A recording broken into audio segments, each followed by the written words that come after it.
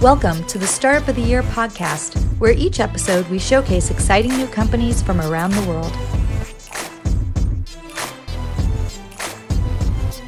This podcast is produced by Established, creators of the Startup of the Year program.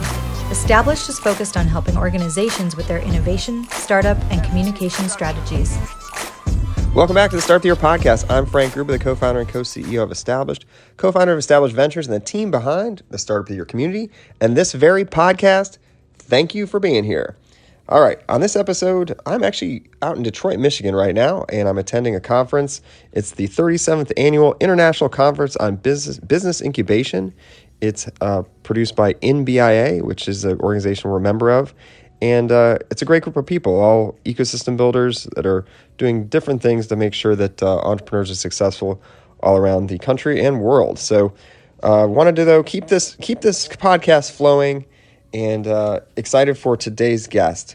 Today's guest is actually somebody that has been a community member of Startup of the Year for a while and a contributor as well. It's Kathryn Finney, and she's the founder and managing partner at Genius Guild, a Chicago, Illinois-based venture fund that invests in scalable businesses led by Black founders using innovation to build and promote healthy communities. She's written a couple books. Her latest it was out last summer. It's called Build the Damn Thing: How to Start a Successful Business If You're Not a Rich White Guy. And it made the Wall Street Journal bestselling list in the first week of release. So obviously something you want to check out. I had a chance to read it a little while ago, and I really enjoyed it. She's got a really interesting background and perspective. So give it a read if you haven't already, and look forward to catching up with Kathryn here very shortly. But first, I wanted to talk about a couple of things happening here in the community. First, we've got the SBA is hosting their second annual America's Seed Fund Week, and it's May 15th through 18th. So if you aren't familiar, go check it out. Go to America's, with two S's, americasseedfund.us. So americasseedfund.us, and you can register for the free event. It takes place online, so you don't need to leave anywhere but your home office or office in general, and check it out. And again, mark your calendars, May 15th through 18th. You're not going to want to miss it. All right. Also, we like to shine a light on an amazing company in our community, and this week we're going to shine a light on Paybe. It's a all-in-one fundraising events platform for nonprofits hosting events on any platform. Paybe's event features provide an ability to streamline your fundraising, event planning, executing, and follow-up through cutting-edge technology tools. Just go check out Paybe, Paybee.io, to learn more. All right, let's jump into that conversation with Kathryn Finney. Welcome, Kathryn. Thank you for being here today. Thank you for having me. All right. We've known each other forever. A long time, yeah. Forever, yes. Yep. Very long time. So appreciate you being here. And it was funny, we were just talking, like we actually hung out last year about the same time. Might even been on Sunday or Monday of South by. We just happened to be here, and then here we are again today. So I appreciate you being here and sitting down in these comfy chairs to talk a little bit about what you're up to. So your book, I actually read, and I'm very excited. I want to talk about that first, and then we can kind of talk about anything startup related that's been happening.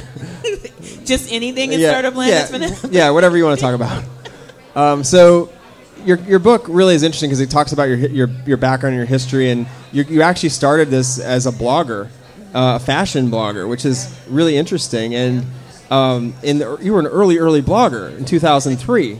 Way back in the day. Yeah. It was like so 20 years long ago. 20 years ago.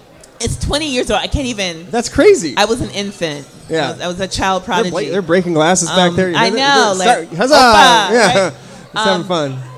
It was so long ago that there wasn't a what you see is what you get platform. Right. So I had to build it off of a platform called Gray Matter. Gray Matter. Does anyone here remember Gray Matter? I Probably do, not. because I'm a programmer and I know that, You remember, but that's about it. I don't think, yeah. So Gray Matter was actually created by a gentleman named Noah Gray, who lived in Houston, and he created it as like an online diary for himself. Yeah. And this is pre-WordPress, right? Pre-WordPress. And in fact, Matt Mullenweg, the CEO of Automatic and founder of WordPress, told me that Gray Matter was the influence for WordPress. Wow. But this was so back in the day that I actually had to learn MySQL databases. I had to learn how to build databases. Yep. I had to learn PHP. Yeah. And I had to learn HTML for the picture of the shoes that I bought for $13 at Nordstrom's Rack to show up. That's a lot of work. All of that. And wasn't there Pearl in there too or something? Pearl was in there. I mean, it was like all this stuff Yeah. for my budget shopping escapades to be recorded. That's pretty. So That's a lot of work. Nowadays, that's a lot of work. Nowadays, you do it on your phone in 10 seconds, right? I know, right? It's crazy. It's yeah. like a whole new world. Whole new world. But 20 years ago, you've come a long way. But what I thought was interesting about it is that you scratch this itch about trying to, cover what you were passionate about at the time. But then you share a story about a startup idea that you had and how that was met not so great with the current ethos, I guess you could say, in the world in New York City and that timing. So, and that kind of has propelled you towards what you're doing now. I mean, I think one of the things that we're seeing and a challenge we're seeing with the startup world right now is really this extreme hubris, both in investing and just the ecosystem in general, and how that's coming back to kind of bite us in the ass, for lack of a better word. It really, really is. Yeah. And so in 2009, I had this successful online content company, and I wanted to create, it was like a beauty box for like black women. Yeah. Which beauty companies are humongous. Huge. Like you were on to like this cutting edge, right? like this is where it's billionaire Shea Moisture, unicorn. Yeah. which is a major ethnic hair care brand, sold to Procter & Gamble for almost $2 billion. That's what I'm saying. These are unicorns you're building. The exits are massive in these companies, and you were on it right? early. And the margins are ridiculous. Yeah, because how much is it? care, They're like tiny little things that they sell for hundreds of dollars, and you're like... It's like some coconut oil and stuff. Yeah, really cheap. And it's like an 80% margin. Ridiculous, and stuff like that, right? And the best part is, it's a built-in business model because it's reoccurring revenue. You need to keep buying it. Like, Because I otherwise know I have to something's get gonna my happen. hair done. Exactly. Like, I know that. That's Amazing. not even, like, you don't have to tell me No. Yeah. Like, I'm going to do it. And so you have this built-in loyal customer base. Yeah. Amazing margins. Yep. And yet, when I went to pitch the idea, I was met with, really the first time in my life, people not having low expectations. They had no expectations. Wow. And so I grew up in Minnesota, so I was used to being the only little chocolate drop in a room. So that didn't have any problem for me. It was, they literally didn't think I could do it. Yeah, And but also you're a Yale grad, like you've got some Yale. chops. I mean, You're all not the, like, just like, oh, I just all the came up resume. with this. Yeah, all I know, the that's what I mean. The resume Yeah. was good. Right, the resume was tight. Right. But it was just literally because of my gender and my race. It was just like, you can't do it. Right. We don't even, and that really impacted me, because someone like me who had all of that and had to go through that, what about people who didn't? Who don't have that. Yeah, no. It's, right, and that was a lot to have, right? Right, yeah. So, yep. I'm loud. You guys can still hear me, right? Even without it cut out a second ago. I'm loud. Yeah, we're loud. I'm a 7-year-old. I'm naturally. That's it. We both have 7-year-olds. Right? Yeah, so. As a parent, your voice just get louder. Yeah, No, totally. I'm hoping when he's 18 it comes down. So you basically you got basically told like this isn't never going to work. Yes. In a time when you're like, I know this is going to work. I know. And there's now been like multiple companies that has worked. Not the exact same brand or company, but it's worked. So how do you feel about that? It's got to feel like, oh my gosh, this is ridiculous. Well, I think it's, one, I'm happy to see those companies succeed. I think that's amazing. Yeah. I think, two, it's a lesson for all of you entrepreneurs out there is to listen to yourself and to your inner gut and to your instinct. Right. And don't listen to people, especially people who don't know shit about your industry. Right. So you went on and you started something else because you saw this as a problem. Let's talk about that. So I sold my company, and it was weird because I was at a pivot. I was at an inflection point where I either had to take private equity or venture to get to the next level. And I was like, this was around 2010, 2011, and I had a lot of conversations with PE firms. Yeah. And I was like, you know what? Like, I don't want to be the budget fashionista forever. Like, I actually want to do something different. And so I was like, I sold it, and I didn't do an earn out. So I sold it for less than what I could have sold it because I was like, I'm done. Yeah. Like when I say, I was like, I do not want to work for someone else. Right. I don't want someone else's opinion. And that's just the type of person I am. But the good part of people kind of ignoring you is that when you have the exit, all the money was mine, and I didn't have to give it to anybody. Right. And so I was like, thank you for that. Yeah. So, but then I started an organization called Digital Undivided. At the time, I was working for a company called Blog Her. Oh, yeah. Blog Her also got bought, too. So it's part of 2 exits in about like a 3-year time period. Blog Her got bought, and I saw the power of really this sort of startup ecosystem in creating my own personal wealth, but more importantly, allowing me to live the life that I wanted to live. Because I didn't have to work for anyone, which meant that I could choose the spaces I wanted to be in. Yeah. And that was very, very powerful as a woman, but particularly as a woman of color, that I didn't have to be anywhere I did not want to be. That's good. And that is the freedom. upside. It's freedom. It's the freedom that comes from entrepreneurship, that you get to choose your own damn day. Absolutely. Right? And I love that in your book, that's how you highlight it. Yes. Like, this is what entrepreneurship is. Being able to be creative and be free. And be free. You get to live a creative life in which you can control. Exactly. And I think in today's market, I think we all want to live a creative life. Absolutely. Yeah. And we don't want to be at the hands of other people. And so that was what was amazing about that. I wanted to give other people who look like me that same opportunity. And so we started Digital Undivided. We started off as a conference. Yeah. We're like, we're going to ask every black woman who's in startups tech space, we don't even know, like, just come to New York. We're like, what year was that? Because that was early. 2012. That's what I mean. That was early. Like, now you've seen like a movement towards funding more black startups and founders and diversity and inclusion. But you were like 2012. That's like 10 years ago. When we started, 11 years ago.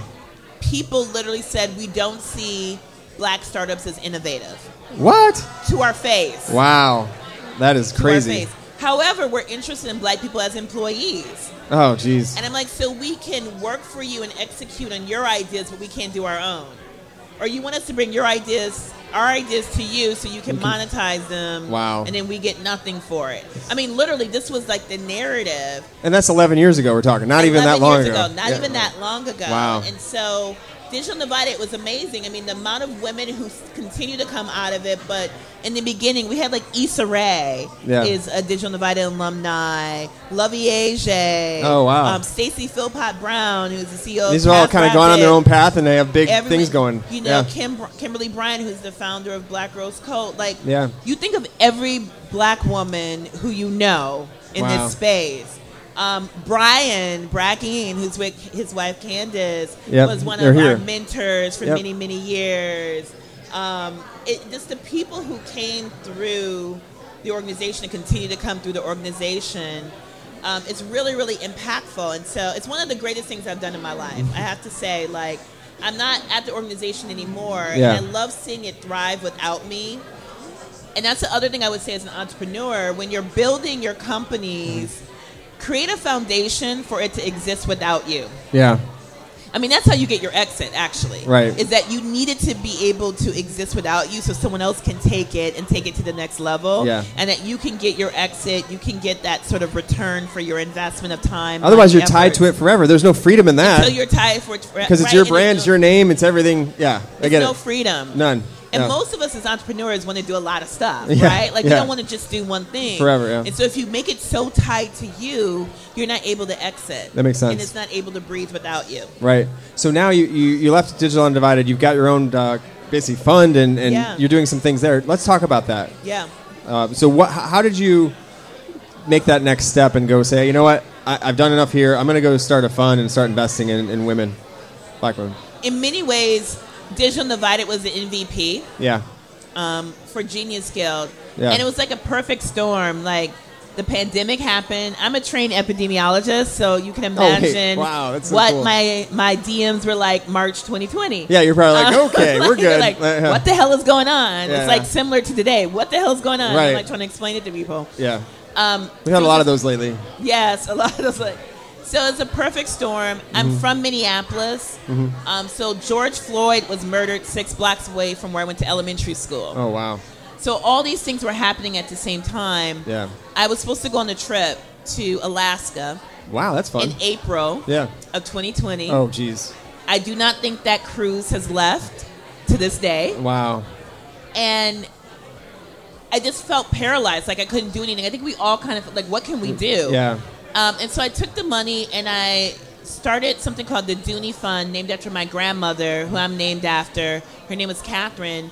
Her nickname was Dooney, and everyone called her Dooney. I didn't know her real name until I was like 13. I was like, "Your name is Kathryn?" She's like, "Yeah."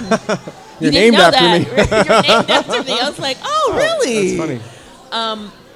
And gave out micro grants to Black women entrepreneurs. And the whole idea was to quickly get this money to Black women entrepreneurs. No questions asked. Wow, that's fantastic. Just was like, do whatever you need to get through this crazy period. Wow, that's great. And what started off as $10,000 of my own money, at the end we end up giving out $150,000. Holy cow. In a 6-week time period. Wow. With a process we hacked together ourselves. Wow. Using Airtable, Typeform, PayPal, some tears as well. I'm sure. It was really powerful to see the ability as a Black woman to be able to move capital like that. And help people. And help people. Yeah. It's very, very powerful. Right. Coming from a community where we're not trained and really acknowledged in how to move capital and the power that we have. Yep. So that really was the catalyst for Genius Guild. We were fortunate that we have amazing partners that we have to this day. Pivotal Ventures, which is the venture investment arm of Melinda Gates, has been a supporter for many years, and really saw the vision. And we're like, we know that you know how to execute. Yeah. And so we're gonna back you on this and figuring it out. Yeah. And so we currently have 11 companies in our portfolio. We have 3 LP investments, which has been like amazing. Yeah. And, right now it's a very interesting time to be in venture. Absolutely. We don't have to go too deep into it, but we kind of know what you mean. Yeah, I think in general, I think as an industry, the industry needed to be humbled a bit. Yeah. Definitely it was. Really needed to be humbled a bit. Or is. There's an arrogance. To be perfectly honest, 98% of the world has no idea about what's going on or care. Yeah. And I think ventures elitism, and I'm not just talking about race and gender, I'm talking about class and geography as well. Yeah. Especially geography is going to come and bite the industry in the ass now. Yeah. Because there are going to be significant regulations coming. You can almost bet that. Yeah. So this does not happen again. We're not happen again. We're alluding to the SVB collapse the other day. Those who are rural communities in the red states, quote unquote, that get very little venture funding and very little investment, they're not incentivized to save Silicon Valley. No, they're not. And Silicon Valley has not exactly done the best jobs building relationships with them, right? So, and now you need them. The money. And they're like, nice to meet you. I need your money. That's right, not gonna work. We need you to bail us out. And they're like, no. nah, we're not interested. We're good. Yeah. There's no political upside for us to do this. Right. And so. But it does impact startups. It has a huge impact on startups, right? Right. It's the hubris of the investor who is supposed to protect the startup. Yeah. They didn't realize that building relationships with those, particularly in government and in other areas, regulators, right, who are the FDA, building those relationships also help protect your startups too. Right.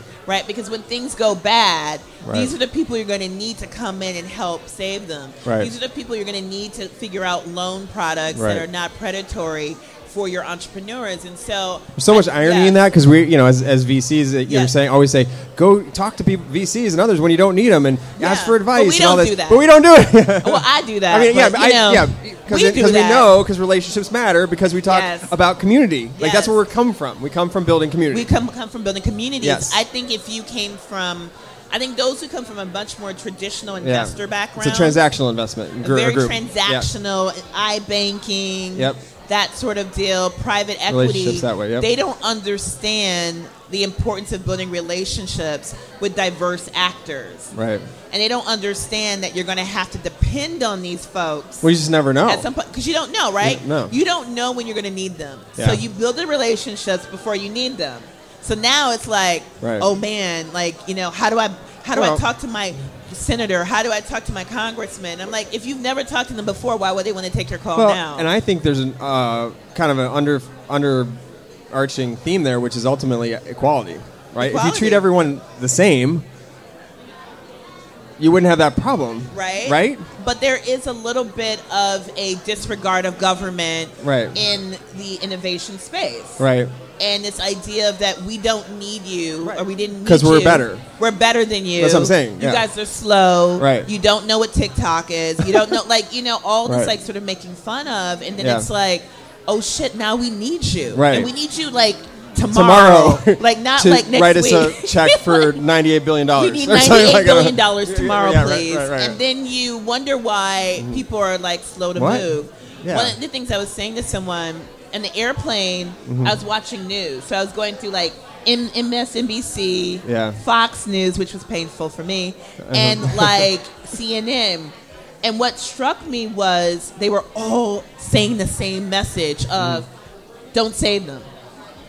All of them. Don't save them. Oh, don't save them, yeah. Everybody, MSNBC, CNN, Fox News, all of them were like, do not save them. That is the message that's going out to the general public, right? Which is, I get that. We just talked a minute ago on a VC discussion about that and how maybe that's not the best thing to do, but at the end of the day, it will impact the entire country. So what do you do? Right.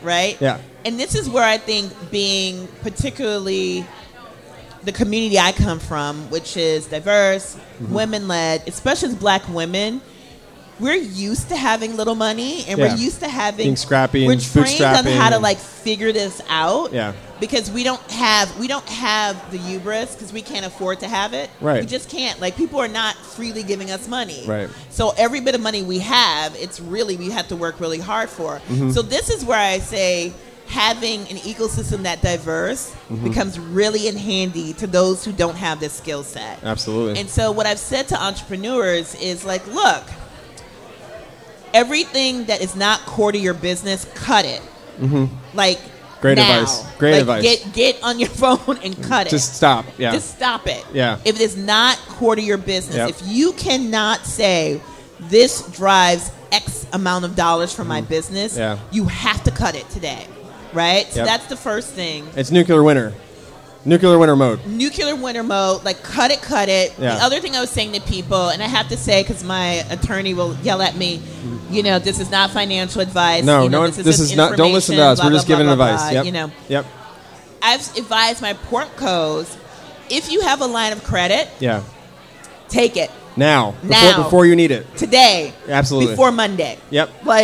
If you have a line of credit available to you, take it out right now. Yeah.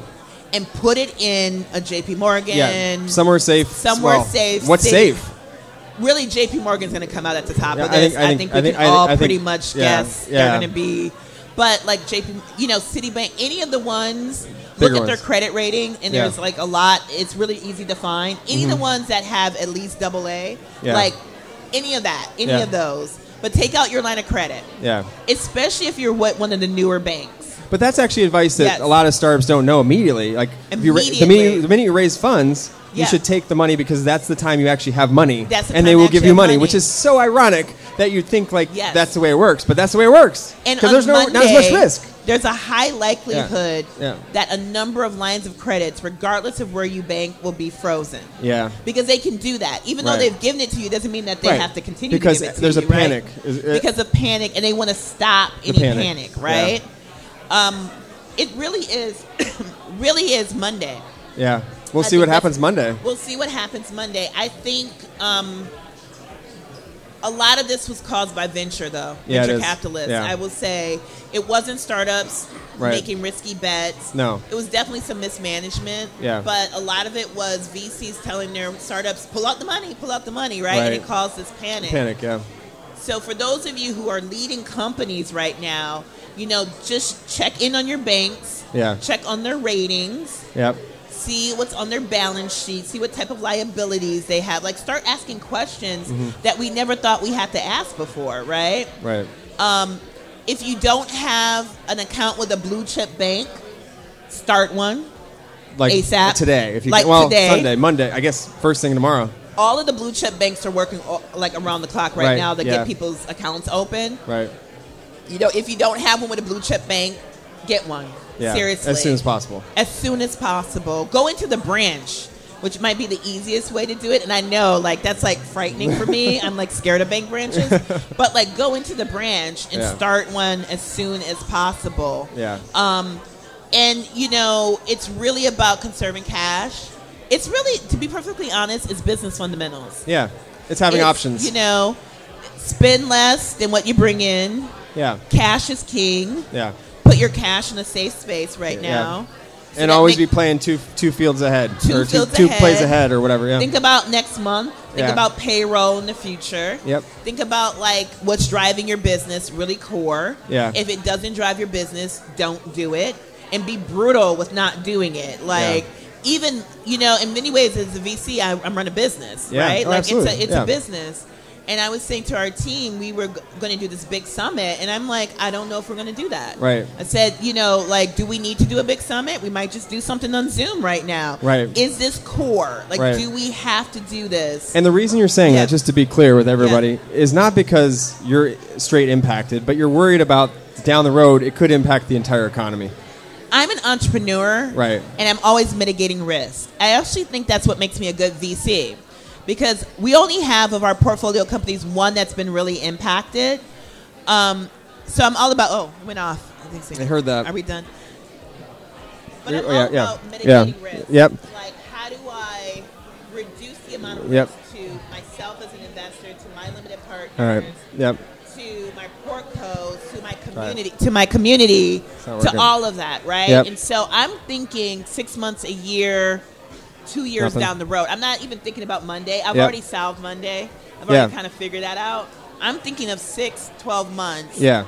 And how do I manage our cash flow, the cash flow of our portcos, and kind of thinking of like what type of needs they're going to need, you know, forward thinking. And I think that's really where all of us should be thinking about. It's not even just tomorrow, but like how do we manage ourselves for the next 6 to 12 months? Yep. And conserving cash. That's great advice, and thank you so much for being here.